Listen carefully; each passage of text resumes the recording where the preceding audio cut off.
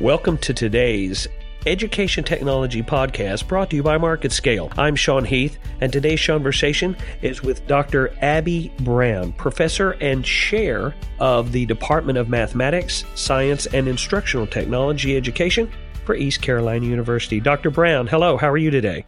Hi, Sean. I'm fine. Thank you. I'm pretty excited. I have to say, normally I try and keep these podcasts around 15 minutes. Today, I think, based on your knowledge and how excited I am to talk to you, we might get close to 6 hours. So I hope you didn't have anything else planned for today. Nope. Cleared my schedule. Perfect. Now, I do want to say, before we get started, thank you so much for taking the time today. I realize that classes aren't actually back in session until next week, but thanks for taking time during your winter break to come on and talk to me today. I really appreciate it. Well, thank you. It's an honor. I appreciate being invited. So before we get started, I want to brag on you a little bit because I know you would never do this. Now, I did mention that you are a professor and chair.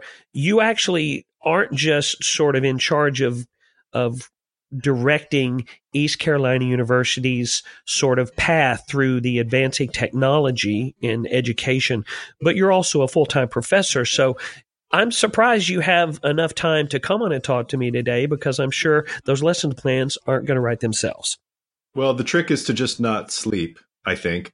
Although I'm kidding about that. There's plenty of time for everything. But yeah, it's I have the distinct honor of being the chair of my department, working with some fantastic people, and I also get to teach as a professor. And now part of teaching, and what I really find fascinating, let me just take a brief sidestep here and talk about East Carolina University. Now, East Carolina University, for people who are unaware, is home to 9 undergraduate colleges, a graduate school, 4 professional schools. The list of degrees that this school offers is absolutely absurd. You even have a campus in Certaldo Alto, Italy. Well, we're part of the University of North Carolina system, and so I think we're the 3rd or the 4th largest university within that 16 or 17 school system. So yeah, we're pretty big. The number of degrees that you offer is in the hundreds. You offer 16 doctoral degree programs, 4 first professional degree programs, 76 master's degree programs, and 102 bachelor's degree programs. The list of topics that East Carolina University is responsible for teaching is massive, and I think that might be a little bit of an understatement. So what I want to ask you today is a couple of very simple questions. First off, I would like to know, what journey did you have to take to wind up at East Carolina University? Well, you have to first of all, you just have to be very, very lucky. But the journey that I took, my undergraduate degree, my preparation was to go into theater arts, to be in the I have an undergraduate degree in theater. And I grew up in New York City and thought that I was going to go to school in Philadelphia for my smaller town experience. I realize Philly's not a small town. But then I was going to come back to New York and never leave. And here it is years later, and I live in North Carolina. I worked in the theater industry for a few years and actually put myself through school for my master's degree doing voiceover recordings and Call Before Midnight Tonight, and became an English teacher in 8th grade English, teaching 8th grade English in Ridgewood, New Jersey. And this is about the late 80s, and Macintosh computers were just coming into the classrooms. And it turned out that I had kind of an odd sympathy with computing tools and computers, and especially the Macintosh, which was a graphical interface, to me was kind of like a small theater. And I started making pieces of instruction for my students. And I don't know how many people are still aware of this. It used to be fairly common knowledge back in the 80s, but English teachers were early adopters of computing tools because they had a specific need, and that was word processing. So I was taking my students to the computer lab all the time. I started making little animations for them, instructional pieces, and got pretty good at it. And to the point where I decided to go off and get my doctoral degree, my PhD, at Indiana University, which is, I think, justifiably famous for its instructional systems technology program. It's one of the, I know I'm biased, of course, but I think it's one of the best programs in the world.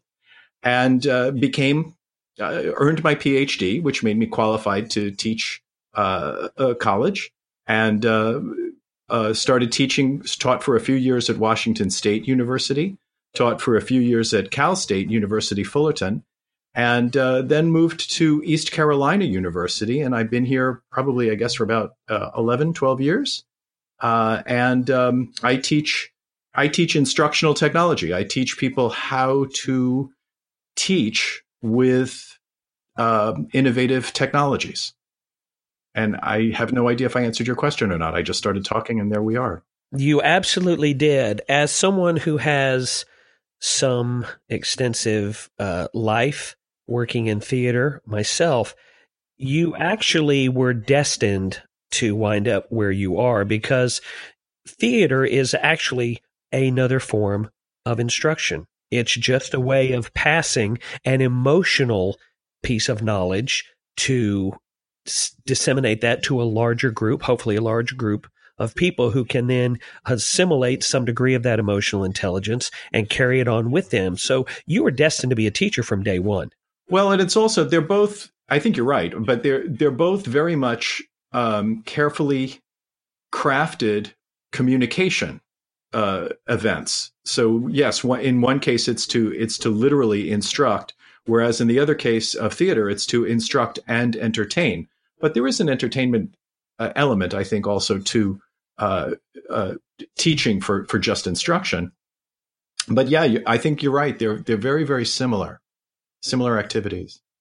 There is a challenge that comes along with being an instructor, that not all people learn best through the same procedures. So you have to sort of juggle the visual learners with the tactile learners, with the emotional learners, with the intuitive learners.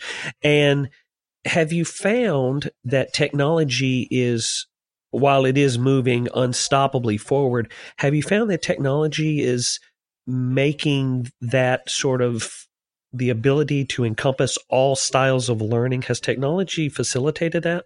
That's an interesting question. Yes, I think it has, especially as it improves in terms of my ability. Well, first of all, I should explain, I teach entirely online, and I teach methods of teaching online. So my audience is, it's all graduate students, and they're a fairly sophisticated crowd. And they have high expectations because they are planning to be, or they already are, online instructors. So I have to kind of keep on my toes. But it's become easier and easier over time, because it used to be really difficult to create an audio experience for someone online. And now it's not that difficult. And it used to be very difficult to create a video experience. Now it's not that difficult. It still takes some practice, and it takes some technical skill, but it's the tools are improving every day. So it does become a lot easier. When you talk about different learners and different learning styles, though, something that I kind of feel compelled to point out is that, yes, I want everybody to feel comfortable as they're learning, but I also want them to develop skill with the styles that they aren't comfortable with. So, for example, if they prefer audio as a learning tool, I want them to learn how to learn visually, because I want to kind of push the envelope for them, help them become better all around learners. So we're not really playing just to their personal preference, but we're trying to develop their strengths in all areas. So as technology improves and evolves at such a rapid pace, and hopefully the human-machine interface that we have with technology improves and becomes more integrated and less uncanny valley, so to speak. Yeah. Do you feel that we are, and this is such a loaded question, but I have to ask it. Do you feel that we are at sort of a crossroads where in the past, teaching per se has been to a certain degree a one-on-one interpersonal communication and transfer of knowledge. And there's a certain degree of intimacy that comes along with that I believe strengthens the foundation of the knowledge that you're accepting and helps you build a better emotional connection to it and possibly allows you to apply that knowledge with a little more confidence moving forward. I know this is a very rambling question, but I'm getting to a point, I promise. Is there a danger in teachers learning to teach in ways that are a little more separated or a little more non-personal? Well, I understand what your fear is here. And if I can sort of re-articulate it a little bit toward how I've been approaching it the last couple of years, there's a big difference between programmed instruction and teacher-learner interaction. So programmed instruction, which has been around since the 30s and the 40s, a lot of times we call that e-learning, where you're not expected to really have a lot of interaction with a live instructor. It's kind of put together in advance so that it's a series of multimedia pieces and some developed interactivity, and it might be personalized a little using some clever AI and some clever programming, but it's really not meant to be a personal experience or a small group personal experience. Then there's another kind of teaching. The other kind of teaching is what you were just sort of getting at before, which is the idea of an instructor working with a group of people, all of whom get to know each other, so that at the end of the experience, they all know each other a bit better. They've strengthened their own network of people who are interested in the same subject, and they've received a lot of personal feedback. My specialty area is that kind of instruction. When I teach, for example, at East Carolina, my courses are entirely online, but by the end of each course, I get to know my students pretty well, and I hope they feel that they get to know me pretty well. I'm going to brag. This is crazy bragging, but I'm the only guy. The University of North Carolina gives out a handful of awards for excellence in teaching, one for each university every year. And these are just general teaching awards. I'm the only guy to have received that award who teaches entirely online. And that award is based in no small part on student recommendations. So I get to know my students pretty darn well. The trick is to keep the numbers small, to keep it to a community, typically 25 or less, so that you don't lose track of people. And you think of them as people, not just as names on a list. And the other thing is to actually set things up so that you have regular communication. We don't talk synchronously, but we do have a lot of asynchronous communication every day of the week in my courses.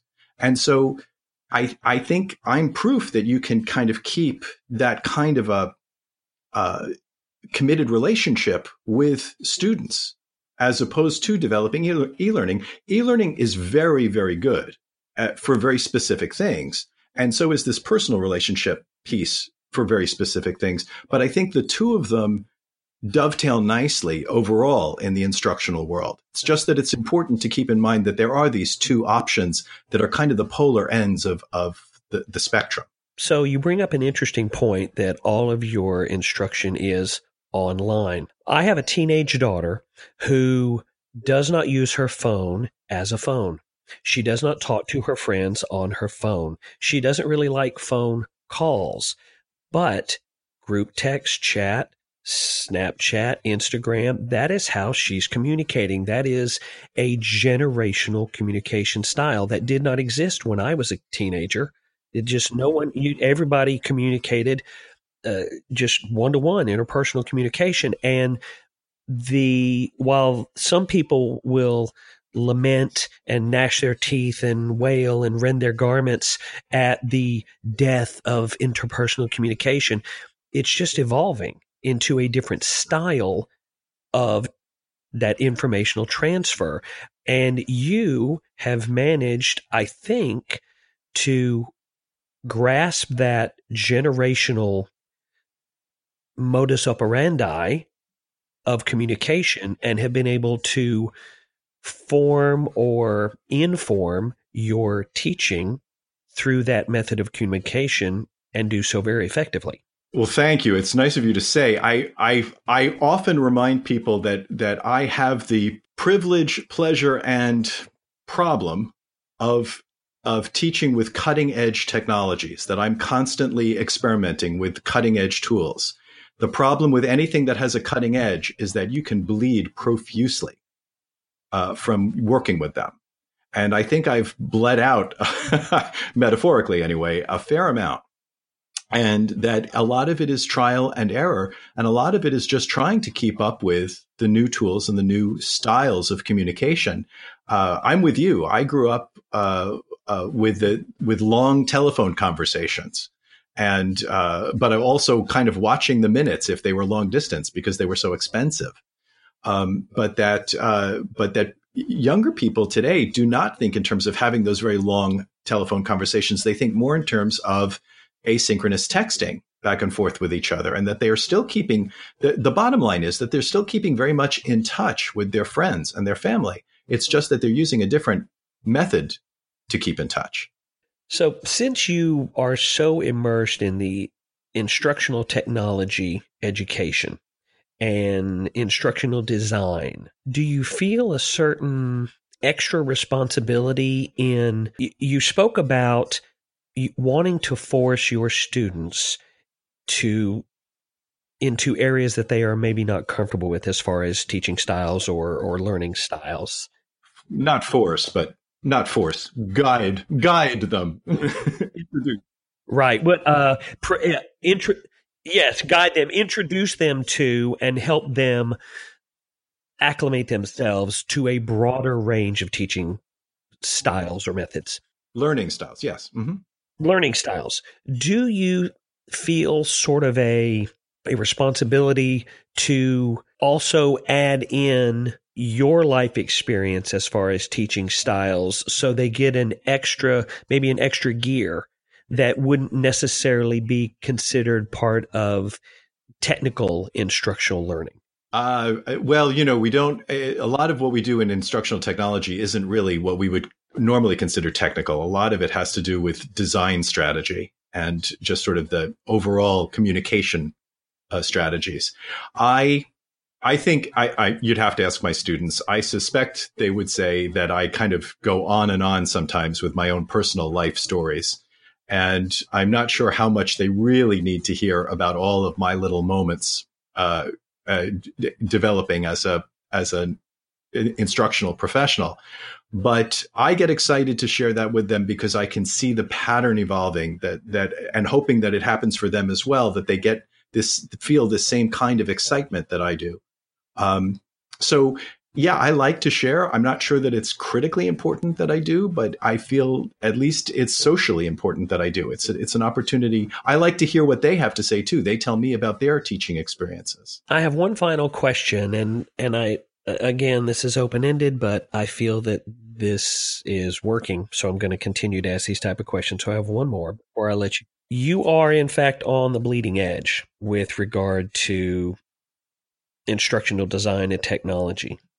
Do you see a trend or a specific theoretical advance that really has you excited and optimistic about the future of teaching the teachers?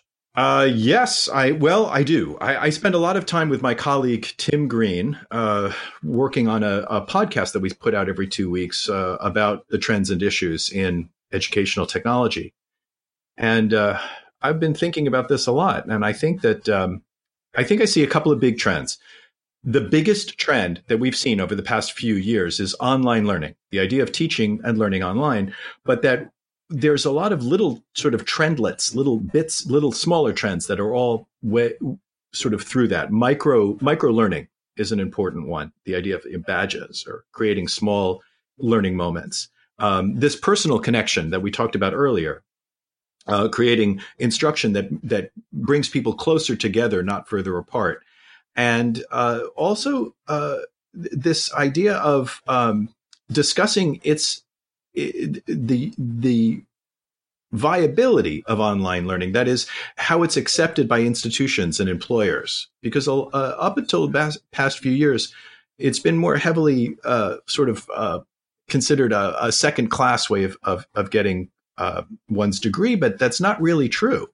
That it's just like anything.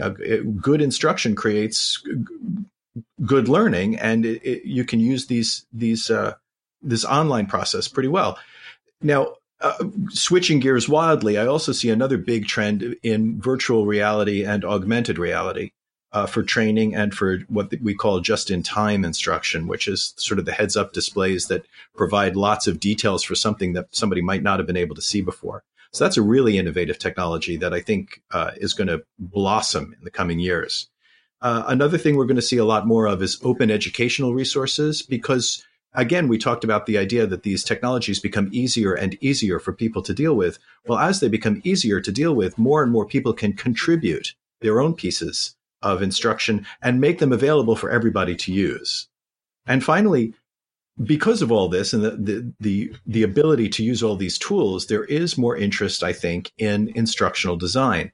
And we're seeing more of that, that we see more articles about and more discussions about the act of designing instruction itself, and that we'll see a lot more of this as a job title with larger institutions and as a design field. It's always been a design field. It's always been a job title at many institutions, but I think we're going to see its expansion.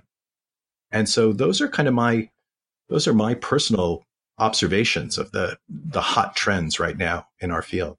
The name of your podcast can be found on trendsandissues.com, correct? Yes, that's right. Mm-hmm. Marvelous. Wanted to give a little plug there. I highly recommend, if you want to hear more insight and less rambling from me, that you go to trendsandissues.com and listen to Dr. Brown's podcast. Today, I've been speaking to Dr. Abbie Brown, the professor and chair from the Department of Mathematics, Science, and Instructional Technology Education at East Carolina University. Dr. Brown, thank you so much for taking the time today. I really do appreciate it. Sean, thank you very much.